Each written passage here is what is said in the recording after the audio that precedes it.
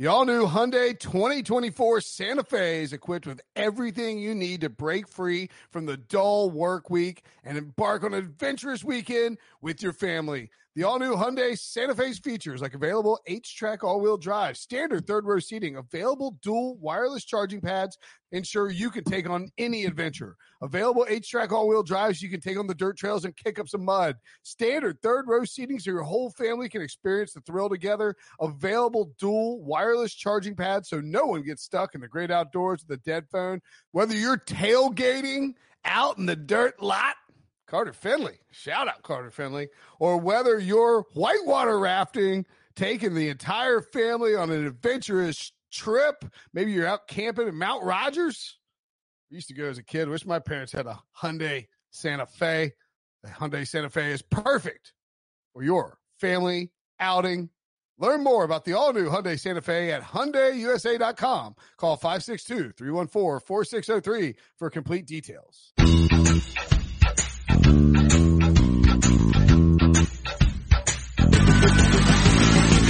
What's up, everybody? Welcome to the Pick Six Podcast Monday Night Recap. Lions, Packers coming. This is CBS Sports Daily NFL Podcast. I'm Will Brinson. I'm your host. Got a SuperFriends show. Also excited. Debo back in the producer booth, and a lot to talk about as the Green Bay Packers emerge triumphant 23-22 over the Detroit Lions. We'll break it all down, and then we'll probably talk some more stuff and things, you know, like the NFC best NFC teams as well. Imagine if you actually opened the rundown before you started the podcast, where you would be. I have a lot of things going on. Thank you, Ryan. That's Ryan Wilson. You can hear Sean Wagner giggling, and John Breech also here wearing two coats. Guys, it is like 20 degrees where I live. I live just north of the Arctic Circle. Sorry that we don't all live in a palace in Raleigh, North Carolina, Brinson. Your hair has the look of like somebody who's been trying to write picks and can't figure out which game. Like, you're like been like doing like the thing where you're like, like, you know what that is? Actually, I know exactly what happened. So Breech's hair is sort of sticking straight up in the front, and I think what he was trying to do, he saw Matt LaFleur's hair on television where it sort of combed to the side. Breech couldn't get it to do that, so he just gave up in frustration. I was trying to match it so you guys would be confused. You would think that LaFleur went straight from the field to this podcast, when in fact it is just me, guys. LaFleur is not a super friend. I want to call Brinson out for not telling the whole story on the intro here. You said the Lions lost to the Packers beat the Lions. The Packers and the officials beat the Lions. Well, let's get right into it because that's going to be the big storyline coming out of this Monday Night Football game. Look, there were roughly, as there are in almost every primetime game, I would say roughly 5 or 6 calls that could have and probably should have gone a different way. But a 3-call sequence or 3 calls that were made in the span of about 5 minutes of game time completely altered this game. 2 of them involved Trey Flowers, the pass rusher for the Lions, and he was rushing Aaron Rodgers on a 3rd down, sacks Aaron Rodgers. The Lions sacked Aaron Rodgers, and Flowers was whistled for illegal hands to the face. Now, if as a defender, if you put your hand up in someone's face mask, an offensive player's face mask, it is in fact a penalty. 5 yards, automatic 1st down. Can I ask you a question? Yes. Is illegal hands to the shoulder a penalty? It is not, in fact, a penalty. It is perfectly legal, and that's what replays, like very clearly, replays showed that Trey Flowers had. Was it Balaga? Who did he have his hands on? David Bakhtiari. Yeah, excuse me. He had his hands on David Bakhtiari. Now, I think somebody pointed out either in the broadcast or on Twitter, but like, you know, it's almost like Bakhtiari was selling it. Which, if he was, good for him. That doesn't matter. You should still be able to tell as an official whether or not he had his hand inside, up on the face mask. He did not. It was on his shoulder. It was perfectly legal. You had Booger McFarland freaking out. Joe Tess, not really losing his mind. But everybody on Twitter, in particular, you know, like you see like Chris Long's pop up in your feed. He's like, "What is happening?" Like that's a very common move by pass rushers.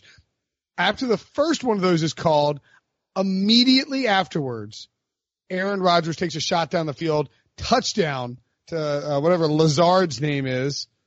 I don't even know what's Lazard's first name. Jesus Lazard? His first name is Lizard. His last name is King.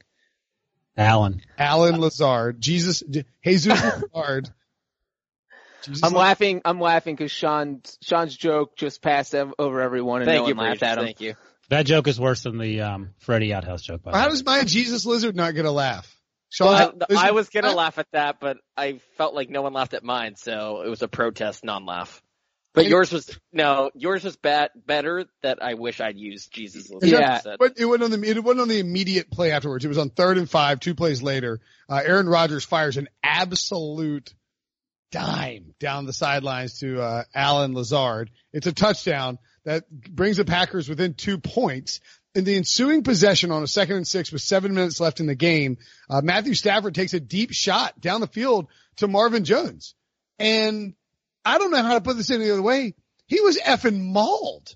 It was mauled, but if Matt Patricia, the wise Matt Patricia. Let's give that. But I mean, like, I don't remember who the defender was, but it was because it wasn't a flag thrown. It was clearly pass interference. It was like an arm bar situation. Like it was like a full stop, like it's the flag we've seen a million times where it's an underthrown pass. The defender is catching up to a guy that beat him and he doesn't get his head around. And so he runs into the guy and takes him out before the ball arrives. We've seen this called a million times. And for some reason, this wasn't the time it was called. It was like watching the Ultimate Warrior fly off the ropes and clothesline someone. Like that's how egregious this was. It was unbelievable this wasn't called.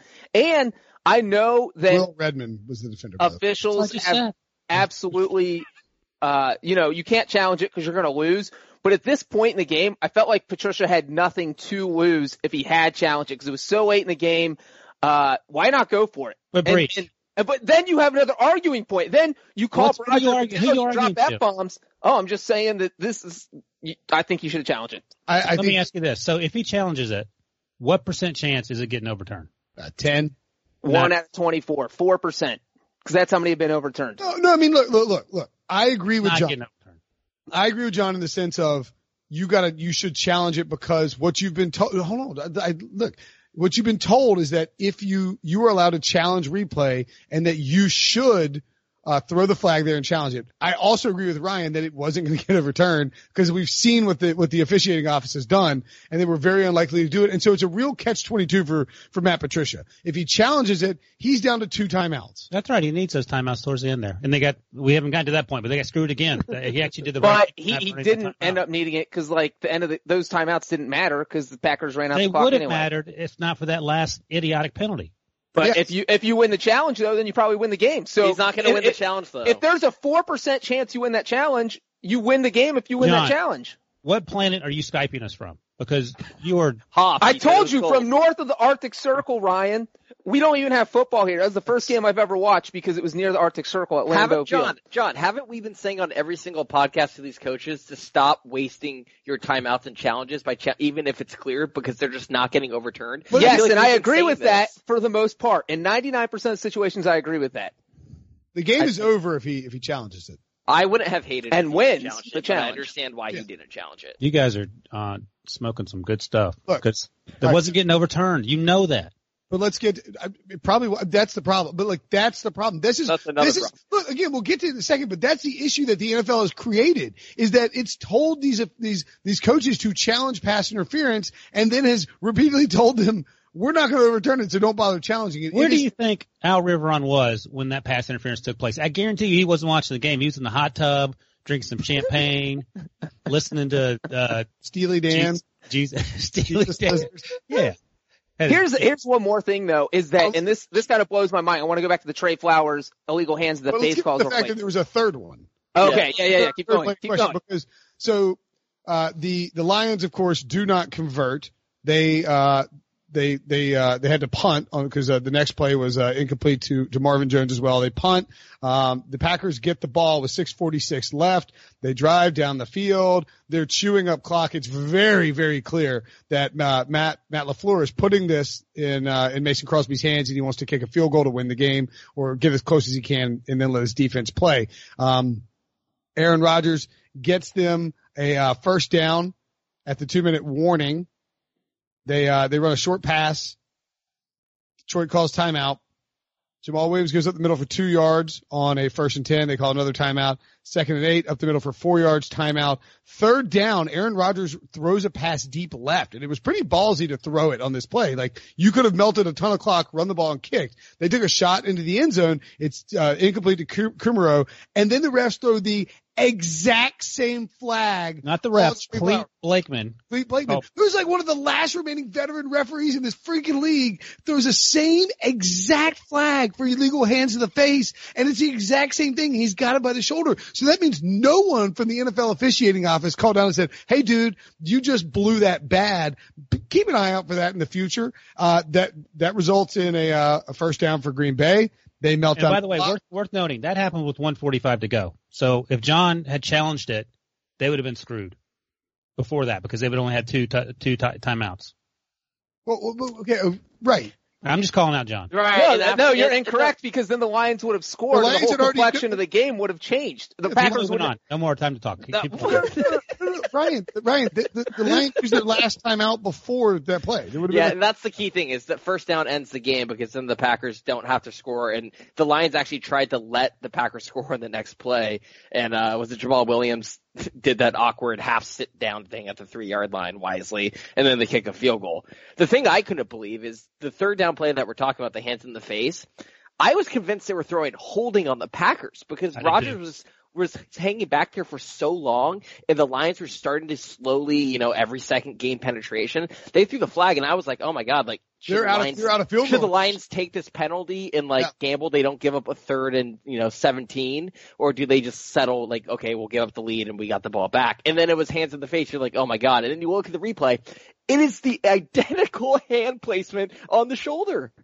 Because immediately the reaction was like, if this is a face match, like if this is hands in the face again, that would be really awkward because it already feels like the refs are sort of helping out Green Bay a little bit more than they are Detroit. And then he's like, illegal hands in the face. And then they show the replay and you're watching it in slow motion and then you realize like slowly, half second by half second, oh my God, it is the exact same non-call. It's the exact same non-penalty. And they both came on 3rd down. That's the crazy thing. Like that's the killer because if that is not called, it's 4th down and 4. The Packers are kicking a field goal. And the first one, if they don't get it on that 3rd and 10, they're punting. So either way, that's how huge it is. And what I was going to say earlier about this call specifically is it blows my mind that this is not automatically reviewable. I get all the pass interference crap because that's a subjective penalty where we can argue all day, but hands to the face either happens or it doesn't. It is black and white. It is easy to look at. We can literally watch on every replay and say, what the hell is the ref looking at? Because Trey Flowers' hands are not on this guy's face. It's just a horrible, horrible flag. So it blows my mind that something that is objective is not reviewable, especially in a critical situation like that. Booger actually had a line that I thought was his best line of the night. After the first one, the ESPN officiating expert, whoever it is, was like, we can't review those because they're subjective. And Booger, there's like a pause and Booger goes, that is not subjective. Like his hand is not on his face. Look, people, we're not going to get in the business of commenting about other people's broadcast booths, but Booger made a lot of, there's not what we're going to do, but he made. If it's good, we can't say good things? I just don't want to open up the can of worms, a Pandora's box, if you will. But Booger's screed at the end about the referees and going off on the referees was good. Like, that's what good. You got to do that. Like, cause it felt and like. Guess what? John Perry he's like, you're right. Why would he ever retort? The referees screwed this completely. And hey, by the way, it gets even worse. John was talking about why you shouldn't be able to read that, in much the same way Booger was. If you take a look in Slack, apparently the touchdown by Alan Lazard wasn't a touchdown. He was short. Yeah. And that wasn't reviewed either. So what is Al River on? So that touchdown made it 22-20, I believe. That touchdown that Alan. No, that wasn't the Alan Lazard touchdown. It was the other one, I think. Oh, okay. Because Lazard is in the corner and it was like in the end zone. It's a touchdown that is clearly short that they're supposed to automatically look at. It is short by 8 inches at the very minimum, maybe a foot at most. It's definitely short though. They have the actual pylon camera taking that shot, which the NFL presumably has So they didn't look at it, which means they did not look. We can get into a global discussion about that in just 1 second. I do want to point out, Andrew Brandt did note on Twitter, the fall meetings, actually in Fort Lauderdale, owners meetings start tomorrow or today for people listening on Tuesday. So. But what are they going to do? Nothing. They're not going to do anything. You got to like, what is the solution? They have crappy refs. Or are they just going to bring everyone who retired and, pay them $1 million each? I think the issue is bigger than that. I think the issue is fire Al Riveron, whoever's in charge, has no real interest in, and I feel like he's probably getting his orders from someone above him because remember the first few weeks they were overturning. They were flipping everything. DI calls. Sure. They've quit doing that. They flipped the one in Seattle, Pittsburgh, and the Seahawks beat the Steelers. Steelers could be in first place. They could. Speaking of that, by the way, I'm sure you saw my tweet. Which one? Which one? What time? Here's the NFC North right now. Packers 5-1, Vikings 4-2, Bears 3-2, Lions 2-2-1. Here's the NFC North if the Lions win that game on Monday night, which I feel like they probably should have won. Seems fair? They won, yeah, of course. Okay, here would be the NFC North if the Lions had won. Lions, first place, 3-1-1. Packers 4-2, Vikings 4-2, Bears 3-2. The refs botching that is literally the difference between them being into first place and last place in the division. And just for the record, it's not just Lions fans who feel screwed because I guarantee you Bears and Vikings fans wanted the Lions to win this game. So it screwed over the entire – we're talking about the best division in football where you can make a convincing playoff argument for all 4 teams, right? It's going to come down to one game. It's probably going to come down to week 17, I would imagine, or at least week 16. And this is 100% now has put the Packers in the driver's seat where I think they're going to win the division now. It's going to come down to one game. It's going to be week 6. It's week 6. The Lions are going to miss the playoffs because of this game. Even if the Packers make the playoffs like over one game over the Vikings, this is the game that got them in. Sure. I'm saying this didn't just screw the Lions. This screwed the Bears and the Vikings as well. Yes. But I mean, the point being is that the NFL instituted these replay changes as a method of preventing a catastrophic issue happening that would alter the outcome of a season or an outcome of a game. And what are we doing? Because they're not out there. Now, maybe you'd have more of a case if Patricia had challenged it. But I'm just saying, we all agree with you. There's a small chance of being overturned. But they have to put in some kind of overarching review system. And I don't know how it's going to work because Al Riveron, like you said, he's not even checking the touchdowns. Like he's not even looking at turnovers or touchdowns. How's this for an idea? Get rid of instant replay. You've already said that before. I mean, we've complained about the officials before. I don't think the solution actually better by giving them fewer tools. How about you use the tools properly? They don't get better by having more tools. And what it does is just slow down the game and create more controversy. That's like saying I'm going to run a marathon, but I don't like my shoes. So I'm going to run barefoot. Get shoes that fit. I don't understand that analogy, but with a torn ACL, But Sean, if we get rid of instant replay, analogies Twitter account. That's a perfect. John gets it. If we get rid of instant replay, if the NFL dumps instant replay, Sean, what's your reaction to tonight's game where they still blew 25 calls? Are we saying, there was no option to turn anything over, so it was okay, so we're not mad about it? Or are we saying maybe there should be a system in place that can fix dumb errors like this that are obvious? I'm saying is that they have a system and clearly they can't manage the system. So then why even have the system? So to answer John's question, what do you say about tonight's game with no instant replay? I say officiating is a hard job live, and if they don't have instant replay, then we should be, more lenient on them. It's more inexcusable that there is replay and they can't get it right. Yeah. Not that they can't, they won't.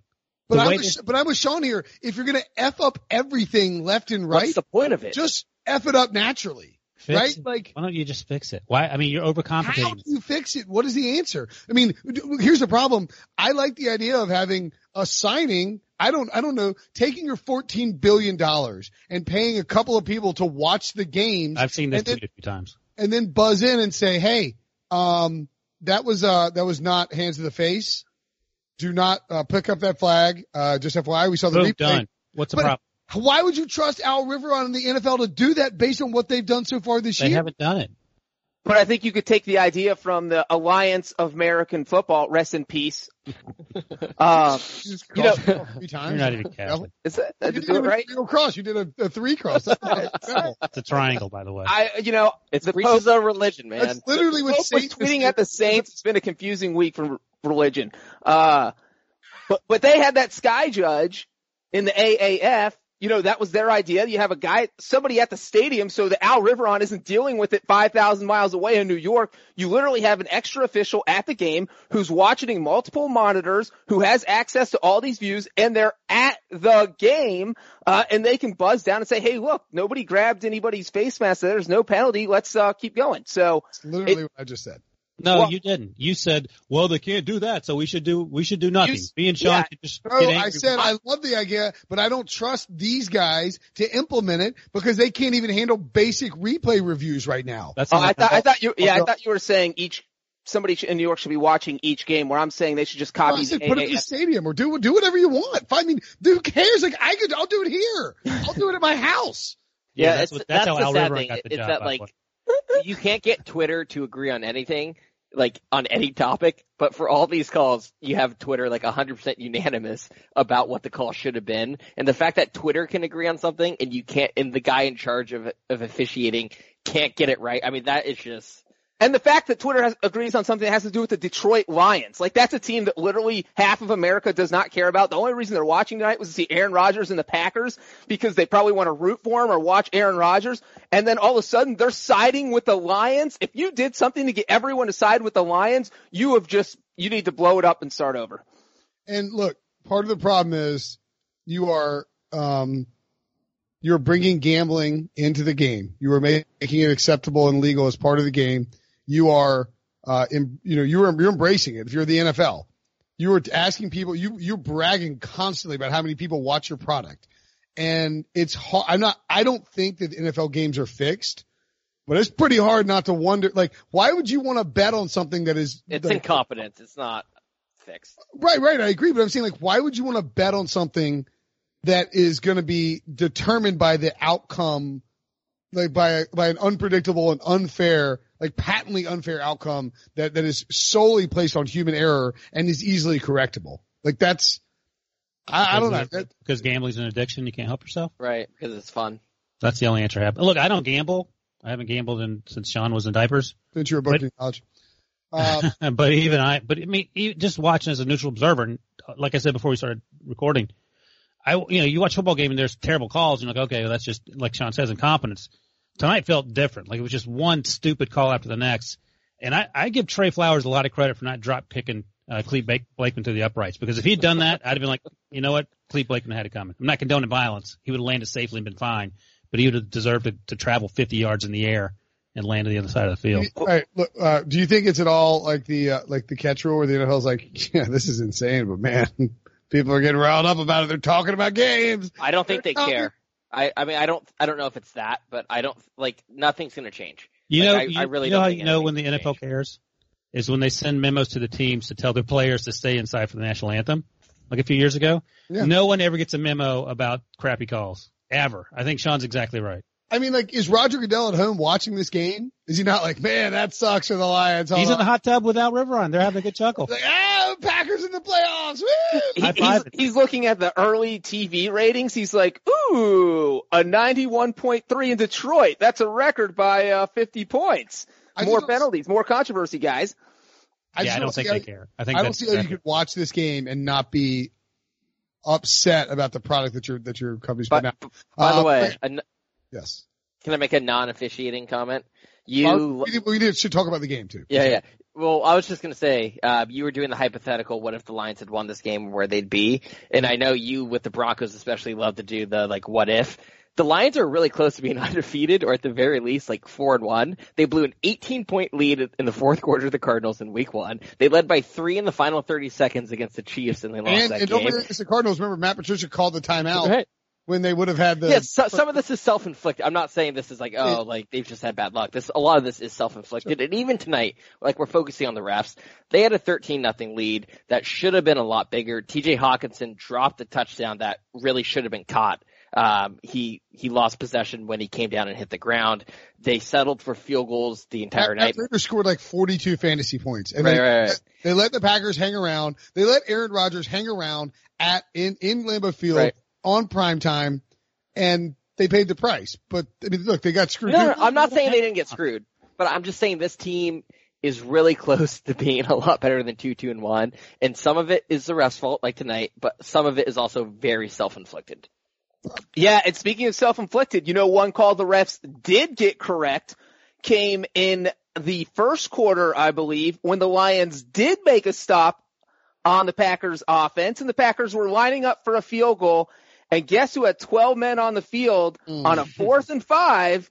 The refs could count that easily. I don't know what else they can do, but they can count. So the Lions got called for 12 men on a field on a 4th and 5, gave Packers a free first down. Packers scored a touchdown on that drive, and that is another turning point. So, I mean, there is a lot of Lions blame to go around. They got inside the Packers 10-yard line 3 times and only scored 1 touchdown. I don't know how you only score 1 touchdown on 3 trips inside another team's 10-yard line. That's bad red zone offense. So, I mean, there is definitely, we can pour like 90% of this on the officials, but the Lions definitely shot themselves in the foot quite a few times in this game.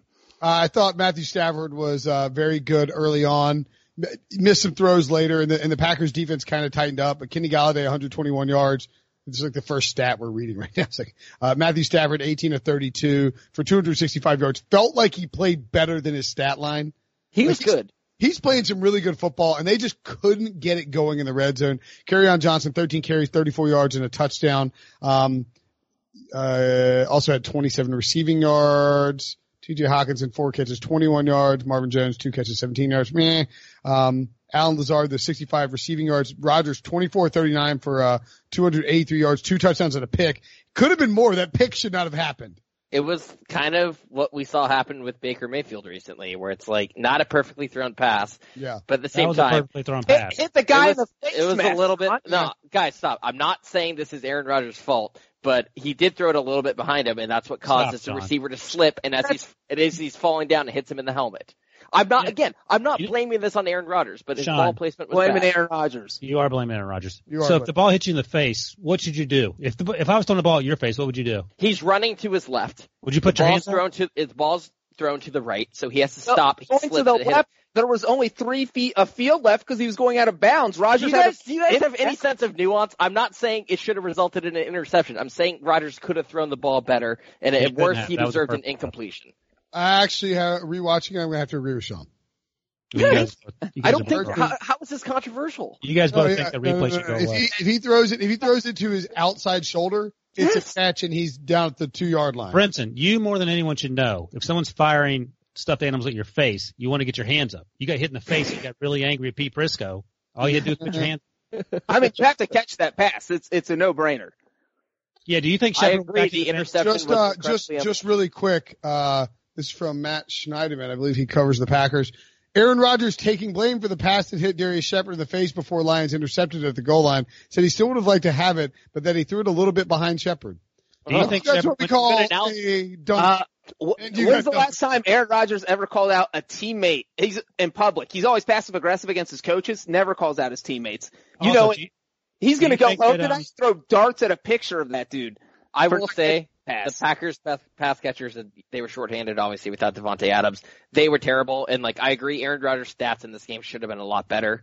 Jimmy Graham also dropped a touchdown that was an incredible throw moving to his left on the run by Aaron Rodgers. So I thought Rodgers was great. I'm just pointing out that the throw could have been better. And real quick on Stafford. So, just really quickly, somebody created a John Breech's Analogies thing, and it's at Breech Analogies on Twitter. And it's great. It's like Ryan Tannehill is like a peanut you find on the ground that's been there for 5 seconds. You can still have it. Marcus Mariota is the French fry that's been in the couch for 6 months. It's just done. You throw it away. It's over. It's like he's tweeting out actual Breech analogies. It's amazing. And that was an incredible analogy. Yeah, I got to follow this guy. It's nice to know they listen to the podcast. Well, now there's a lot of pressure on you to come up with some analogies. I mean, now I'm not going to make any. And then the account will just die. Like the Lions' chances of winning tonight, thanks to the officials. What were you going to say about Matthew Stafford? Well, I was going to say, first half, 12 of 16, 219 yards. Second half, 6 of 16, 46 yards. So it was a combination of the Packers clamping down. Stafford definitely wasn't as on target as he was in the first half. I mean, yeah, but if Marvin Jones catches that, it goes to 7 of 16 for like 100 yards. Or if they challenge it. The PI? Or is it probably 6? We're not getting back to this. John, what did you think about A, Matt Prater banging down 42 field goals, and B, Mason Crosby's walk-off Lambeau leap? Okay, here's the thing. I was actually nervous because we saw what Mason Crosby did last year where he missed 4 field goals against the Lions. He was kicking at like 50% at one point. And in my head, I was thinking, are the Packers really running this clock down to kick a field goal? You watch, guys were slipping all over the field. So you have to think the ball was a little moist. Your snapper to your holder, they slip anything. Like the kicker slips, the holder drops it, the snapper snaps it high, snaps it low. Like literally anything can happen when the field is not in a great condition. So I was actually surprised that they played for the field goal there, but it was a Crosby and for a Matt 19-yard field goal. 19-yard field goals have been missed before. Ever seen Ace Ventura? By the way, John, what do you know about Stop pressure? By the way, John, moist. That word I hate more than any word. I was actually gonna ask John to describe the field conditions one more time for us. The Ryan special. Yeah, but Prater Lambeau is not an easy field to kick. Hit a 54-yarder and I think a 50-yarder, 51. So he had 2 field goals over 50 yards. That does not happen often at Lambeau Field. And then on a moist field. And never happens on a moist field. I hope he goes home and makes some moist cupcakes to go along with his fantastic performance on a moist field. But yeah, so this was a kicking clinic. What a banner week for special teams. We got the fair catch free kick and we capped it. You didn't want Mason Crosby kicking 19-yarder. By the way, that 54-yarder, I was like, please don't kick it. Oh, great kick. Because that was a 4th and 2. And now that's another example of, all right, why are you turtling up? But Matt Prater knows more than we do. Okay, so anything else you want to talk about from the game? Otherwise, we'll just one more thing. Mason Crosby should not have done that Lambeau leap. Thank you. They cheated their way to the victory. You just walk off and you just say you walked off a 19-yard field goal, man. You didn't make a 50-yard field goal. Like, what are you doing? You made an old-fashioned extra point. Leap. I felt bad because they've been cutting to like shots of Matthew Stafford's wife the entire time. You know, she just had that brain tumor. And they had that. I don't know if you saw that. Did you see that Jeremy Schaap feature in the countdown before? I was like bawling in my house, like just like talking about like how like Matthew Stafford wears this like Kelly Strong bracelet on it, and like Matt Ryan and his wife made that for the Stafford family and like all their friends to like wear like while she was going through the whole process, and like she's there front row, like like 6 months after having a tumor removed from her brain. It was a very emotional thing, and then like Mason Crosby makes the field goal, and they're like, and here's Mason Crosby's wife. And it's like, all right. Well, she went through some stuff too, right? Wasn't that on one of the pregame shows as well? Yeah, I think so. Either way, just don't jump into the crowd. Do we all agree that, or it sounds like Breech doesn't agree, but do we all agree the Packers made the right call at the end, which, mattered for gambling by not taking the touchdown? Yeah. Yes. Right? Yeah, we all agree, right? Yeah. Because the alternative is you score a touchdown. It's amazing that Jamal Williams caught himself. Well, if you look at the replay, you can see Aaron Rodgers yelling at him, like 4 really? yards behind him. He's going, "Get down, get!" I don't know if that's why he did, or Williams just like sees a hole and he's like, "Yeah, boy." Well, it's like who was it on the Giants Super Bowl where he tried to stop himself but like couldn't? Bradshaw. Yeah. He stopped, right? No, he tried at the one and then he fell backwards into the end zone. Yeah, but Bradshaw stopped in time. Right? Yeah, he stopped himself, I think. No, he fell. He fell into the end zone. I thought he stopped himself. No, I would also on this on the Jamal Williams non-touchdown. You were there, Sean. You can tell us. There was a bettor who had a parlay going. He needed the Packers to cover 4 points to win $48,000, and he probably jumped out of his chair when he saw Jamal Williams burst through that hall, only to fall at the 1-yard line and cost this man $48,000. That is the bad beat. Oh no, Bradshaw did fall in. That's right. Thank you. Right. Yeah, way to go, Sean. I didn't remember that. he gets to the one. He's like, He tries to sit in midair, and then the midair chair collapses. That's right, because there's a minute left, and that's how they ended up getting that Hail Mary shot to Gronk on the other end. That's right. You're right. Apologies. We were there working. We were actually at the Super Bowl. Yeah, that's right. You guys were drinking through that Super Bowl. Fun fact: Ryan had to leave media day early at that. I've told this story before on a podcast. I feel like. Have you? What was it? Well, Tuesday, the media day Tuesday before. This is Super Bowl, the one in Indianapolis where the Ahmad Bradshaw. What year is this? 2012, January, February 2012, the 2011 season. Ryan's first Super Bowl. Mario Manningham makes the catch from Eli when they beat the. Bradshaw falls at in. Yeah.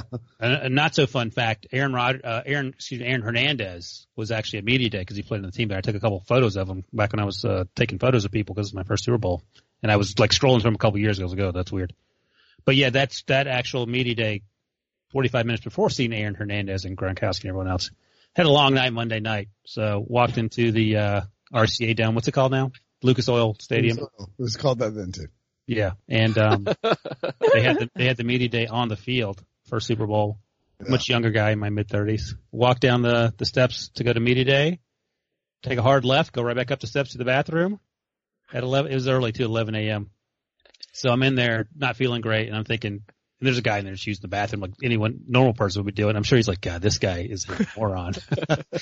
So it was bottom of the barrel for the week. Fun fact: Ryan puked his brains out in the Lucas Oil Stadium. Anyway, in my defense, I came back downstairs and rallied and worked hard. Also, in his defense, that was right after his 50th birthday. So you know.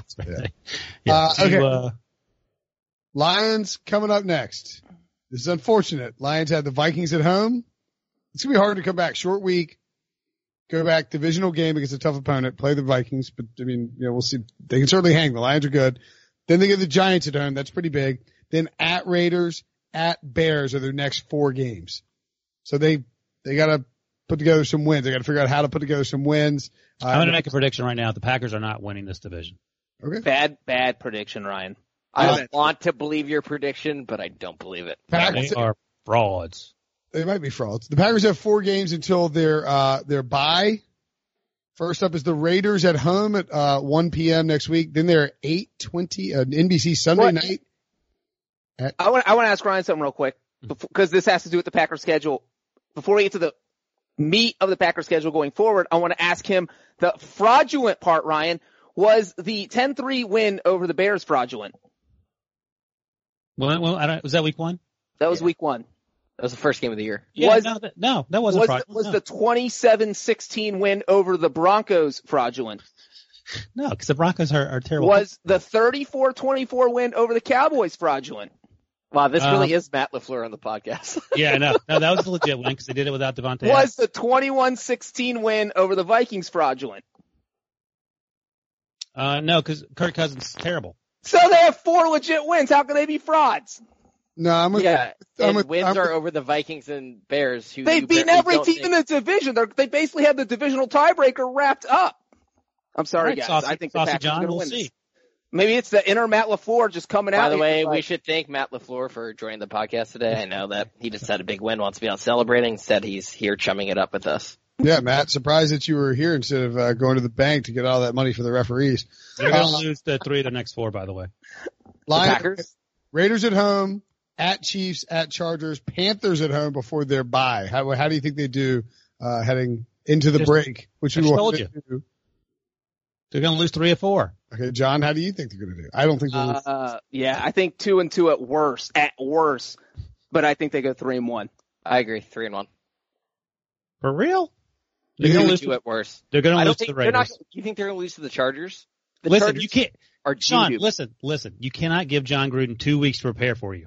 He will destroy you. I actually wouldn't be surprised if the Raiders kept that close next week. I think they will. And I think the Chiefs will win because suffice to say the Chiefs will destroy them. All right, we got to take a quick break, and when we come back, we'll talk about some NFC teams to watch out for. The perfect combination of versatile athleisure and training apparel has arrived. Thanks to the visionary minds of New Balance, Clutch Athletics, and Rich Paul, the designs reflect the heart of the athlete and the spirit of the community. With rising defensive stars Will Anderson and Chase Young on the roster, Clutch Athletics brings the best innovative gear to all athletes, giving them style and performance on and off the field. Learn more and purchase Clutch Athletics at NewBalance.com. Robert Half research indicates 9 out of 10 hiring managers are having difficulty hiring. If you have open roles, chances are you're feeling this too. That's why you need Robert Half. Our specialized recruiting professionals engage with our proprietary AI to connect businesses of all sizes with highly skilled talent in finance and accounting, technology, marketing and creative, legal, and administrative and customer support. At Robert Half, we know talent. Visit roberthalf.com today. Okay, that was a fun discussion about a football game that broke out amid a bunch of referee situations. Let's rank the best teams in the NFC. Because the AFC is a disaster. The AFC is Should we do top 5 teams? Sure. Top 5 works for me. Let's start with number 5. We'll make it interesting. By the way, just want to point out before we do that. I should probably rank these before we start. Keep talking. Just 2 pieces of news that we're not going to talk about at length, but I'm throwing them out there. We'll cover more with Brady Quinn on the Brady Quinn Football Show, which you can watch on YouTube, youtube.com/CBS Sports. It's usually up by like 7 p.m. on Tuesday night. Also be up on Wednesday morning on the podcast feed. Cam Newton is expected to return to practice next week, according to a report from Adam Schefter of ESPN.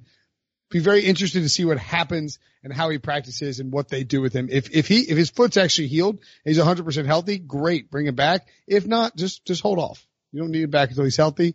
And Bruce Arians said he is not going to consider a quarterback change for now. But as far as the NFC teams, hey Ryan, are you still think that the Buccaneers are going to win that division? When did I say that? Like 2 weeks ago, right? Back me up here, Sean. Oh, yeah. maybe. It was 2 or 3 weeks ago for sure. Not in the I would official. also point out, and this has nothing to do with the NFC, but the Broncos should be playing. I don't know if I mentioned this. The Broncos should be playing for first place. I'll bring up the Broncos thing in 3 weeks. That Broncos team that got handily defeated by the Packers, Wilson. Your fraudulent Packers. Why is John all over the Packers all of a sudden? So, NFC title game, man. I'm going to stand by them. The game where you didn't wear a jacket and tie? man, top 5 NFC is hard to do. It's a cluster. Do you have anybody from the NFC East in there? No. You want me to start with number 5 while you guys are finishing up? I can't decide about 5. Sure, go 5. I'll go first. At number 5. The Detroit Lions. My Detroit Lions. I was kidding, but good job. All right, cool. Is it because Matt Patricia is your favorite coach now? He's my second favorite coach after Zach Taylor. Next question. That's mean, man. That's low. Sean, who you got? Right. He wants to say Matt Nagy so bad. I'm going to say the Bears. I knew it. I wanted to put the Vikings/Bears, but I felt like that was going to be frowned upon. So I will pick the Bears over the Vikings because I don't see how the Vikings, again, I say this every week, will beat the Bears. I do think there are a number of teams, though, you could put in that 5th spot. I think the Panthers also deserve to be in that 5th spot. This is a cluster. It's really hard to sort through. I have my top 4 pretty nailed down. What are the Bears doing in there? They're 3-2. What are you putting the Bears They're in? 3-2 with the Sean, backup the Bears are who we thought they were. I thought they were going to make the playoffs, though. I'm not sure. Right No one else here did. Do you have the Bears above the Vikings or the Packers? Yeah, I don't have the Vikings in my top 5. Me neither. But I just said I wanted to put Vikings/Bears at 5. That's not how a list works. And that's All right, why go I ahead. said I picked the Bears. John or Will, please go. I have the Packers at 5. I have the Minnesota Fighting Kirk Cousins at 5. I have the Packers there because they are a fraudulent team led by a fraudulent coach with a fraudulent quarterback. No, in all seriousness, I think their defense is kind of fraudulent. I don't think it's that good. You can throw on them deep, as Matthew Stafford showed. You can run on them, as the Eagles showed. I don't think Matt LaFleur is a good coach. I think he is inherently conservative. I think he's going to cost them wins. Aaron Rodgers still makes great plays, but he's not comfortable in the system yet. And they have no one to throw the ball to. Yeah. I don't know that their receivers are necessarily going to get better over the coming weeks. I mean, I think Devontae Adams can be out for a month. So John is fuming right now. Look at him. Look at his face. So angry. His forehead is moistening. That's too much. All right, Sean, number 4. Who do you got? I have the Green Bay Packers. I mean, I pretty much agree with everything Brinson said, but I don't think I could put them below the Bears. You do have them above everyone else in the division, right? Yes. Okay. I don't. Breach? I was going to put the Packers at number 1, but I didn't feel like debating with you guys for an hour about why they're the coward. Best team in the NFC, so I have them at number 4. Okay. Will? I have the Vikings at number 4, purely a spite play. I do think that the Vikings are really good. I'm not, again, as I pointed out, they have 2 divisional road losses against top one top defense and then the Packers, fraud defense. I think the usage of play, I almost think that this whole receiver thing is going to end up being a good thing because they started to use play action more. Their defense is awesome. Kirk Cousins can play well. I mean, maybe I could probably flip the Vikings to the Packers, but I wanted to be a pain in the ass. Who do you have at 4? Mission accomplished. I'm going with the Panthers. 4-2. Kyle Allen's amazing. The wild card is what is Cam going to look like when he comes back? I left the Panthers off. I wanted to have them on there. I left them off. They're 4-2. They'd be the best team in the NFC North. That's not actually correct. The Packers are 5-1. They would. No, I mean like they would be the best team. I heard you, but just trust me. You think the Panthers would be better than the Packers or Vikings? The Packers are not a good football team. We just discussed why they're not a good football team. You guys both just called them frauds in the last 5 minutes. Yeah. Just their strength of victory is pretty good. They're beating good teams. That's all. All right. John, you're up at number 3. Yeah, my number 3 team is the New Orleans Saints. I think that they are better than the Packers and Vikings. They're doing all with their backup quarterback, and when Drew Brees gets back, they're going to be even more on a roll. Their defense has been playing lights out, and I like him at number 3. I actually agree with you. Mine's the Saints as well. Oh, really? Copying my list? Same. Both of you? I have the Seattle Seahawks at number 3. Whoa, that's way too low. Their defense is trash. Defense is trash. Are they more fraudulent than the Packers? No, Russell Wilson. We all know their defense sucks. No one's calling their defense good. Yeah, they're not frauds. They're just who they are. And I think the defense could get better as the season goes along. The running game's pretty good. Offensive line's been okay. Losing Will Disley is a big problem. Tyler Lockett's all, I mean, this is basically just Russell Wilson. Like, he's gonna win MVP if they win 12 games. Cause you know that Pete Carroll this week, after what happened in the third quarter against the Browns, Pete Carroll's going to his tech guy. He's like, hey, make sure Schottenheimer's mic's not actually talking to anyone. And so they're going to let Schottenheimer think he's calling plays, but really it's just Russell Wilson doing his own thing. Did you hear what Pete Carroll said? He actually said he was excited to watch Russell Wilson call plays without Schottenheimer, and he also said Schottenheimer was furiously trying to get the headsets fixed. So do you guys all have the Seahawks at number 2? I assume you do. I do. I also do. So just to be clear, my 3 was just way too low, but you have Brian said that. I didn't say it. By 1 full point. It was 3? That is insulting and far too low. Where do you 3 is a fraudulent number. Who do you have at 2? At 2, I have the San Francisco 49ers. Fascinating. You guys, who else has the 49ers? You got Carolina at number 1, Brinson. You better not. I told you I don't have the Panthers on my list. Who's your number 1, Brinson? Wait. Let's wait. We got to go through this. So who do you have at number 2, Sean? Same as you. We just talked about the Seahawks. Okay, The Seahawks, old man. We just did it. I'll have Get the the drum roll. 49ers number 1. I got 49ers number 2, and my number 1 team is the Saints. Yeah. If the 49ers played the Saints in a neutral field, they'd beat them 9 out of 10 times. That's just not true. Yeah, I just told you it's true. The Saints have an awesome offensive line. They have one of the 3 best running backs in football in Alvin Kamara. Teddy Bridgewater is playing his tail off as a backup right now. They're currently 5-1 without Drew Brees. The 49ers have the best defense on the planet. Did you see what they just did to the Rams? They did to who? The Steelers, the Bengals, and the Buccaneers. They played one good offensive line. They played one good offensive line. Every offensive line they played is terrible.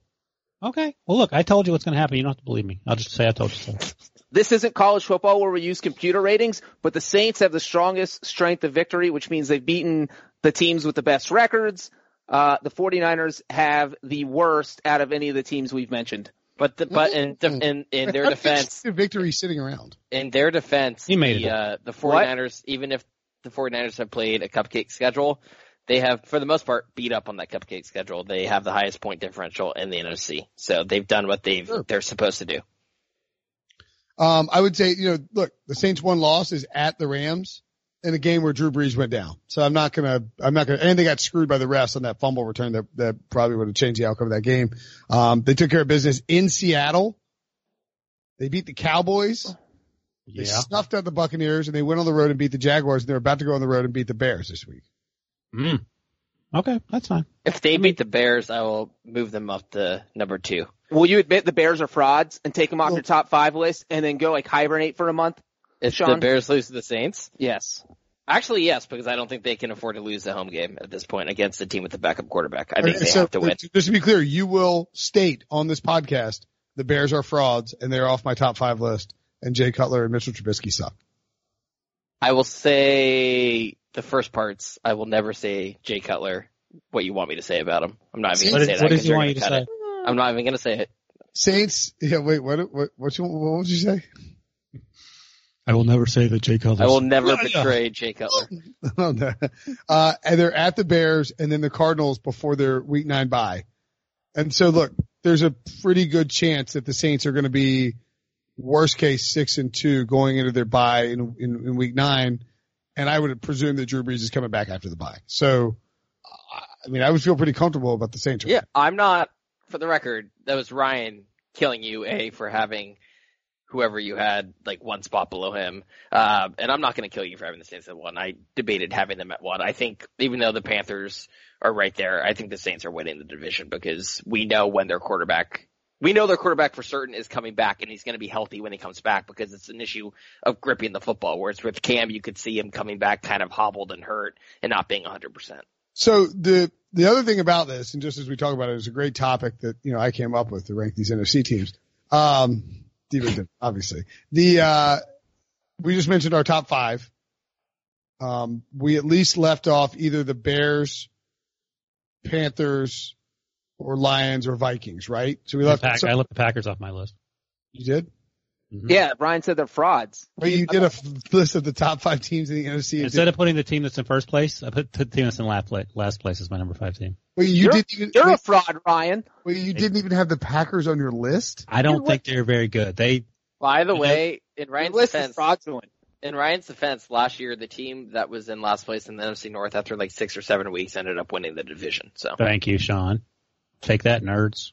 Go ahead. What were you going to say? No, I was just going to say that one of the Cowboys or Eagles, or dare I say... Nope, don't say it. Nope. They're 1 game back. They're 1 game back. Yeah, but that doesn't mean they're one of the 5 best teams even if they win the division. No. But I'm saying that you only have 5 playoff spots because someone will win the NFC East. Okay. So it looks right now like multiple quality teams are going to be squeezed out of the NFC. And now look, things change. It's early in the season, but I mean, we just said that there weren't a lot of good teams in the NFC. And we were just saying that every team in the North, you could make a case in the North. Who said that? Wait, Sean, what were you saying about the team being in last place last year? The Bears were in first place at this time last year. The Bears were in 4th place after like week 7 or something. It was a really tight division, and they were in last by a tiebreaker, and then they went like 8-2 down the stretch.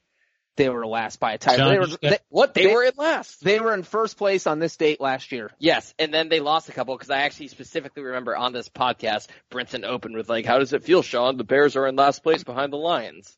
Breech, you just got dunked on with a moist basketball. What? I dunked on him. I just told him he was wrong. But he caught it, and then he dunked right back on you while he was still hanging in the air. And then fell off the moist rim and broke his back. Remember the Bears went down to Miami and lost to the Dolphins? And then they lost to the Giants. Bye. And then they lost to the Patriots. I'm looking at the schedule. I don't even remember that game. I probably didn't watch it. The Dolphins game? No, I remember the Dolphins game was crazy. The Patriots game, the Patriots got a special teams touchdown from Cordarrelle Patterson. I know. I mean, I probably just marked that off. The Bears were favored against the Patriots, I think. What? Or it was like 1 or 2 point. I definitely marked that off as a loss and probably didn't even watch it. They came out of their bye, lost at the Dolphins, lost to the Patriots at home, and yes. When did they lose to the Giants? Was that before the bye? Week 13. What's the matter? Was that late in the year? Oh, my memory. Yeah. They lost to the Patriots and they ripped off 5 straight wins before beating the Giants. Or losing the Giants, and then we were probably like, here comes a Bears collapse, and then they won their last 4. Yes. So, I specifically remember you taunting me when the Bears were in last, and then when the Bears lost to the Giants. Well, they were 3-3. They just, So look, there's a lot of games left. Like, if you rip off 5 or 6 straight wins, you're going to be fine. Good. Brinson's figured out the playoff formula. He's going to be hired by the Chargers, so they finally understand how to make the playoffs. Well, but conversely, on the AFC side of things, there's the Patriots, Bills, Texans, and Chiefs, Colts. Ravens? Bengals? Ravens? The Ravens. I mean, you kind of know how the Raiders? The Bengals could win 10 in a row. We saw the Colts do it last year. I'm not going to rule it out. I'm not ruling it out. 6. I said that yesterday. If Sean thinks the Bears can make the playoffs, I should stay on the Bengals bandwagon. I'm writing that down now. Bengals bandwagon until December. Got it. Okay. Hey, Breech, write 1 next to Bengals bandwagon, and then put a number 2 and write cry. 3, order Mitch Trubisky sticker. Yeah. All right. You guys want to get out of here? Okay. We're not ranking AFC teams? No. Is that on the rundown? Rank your top 5 AFC teams, Breech. We just did. No, we're good. Patriots, Bills, Texas, Chiefs. Bills at 2? Ravens.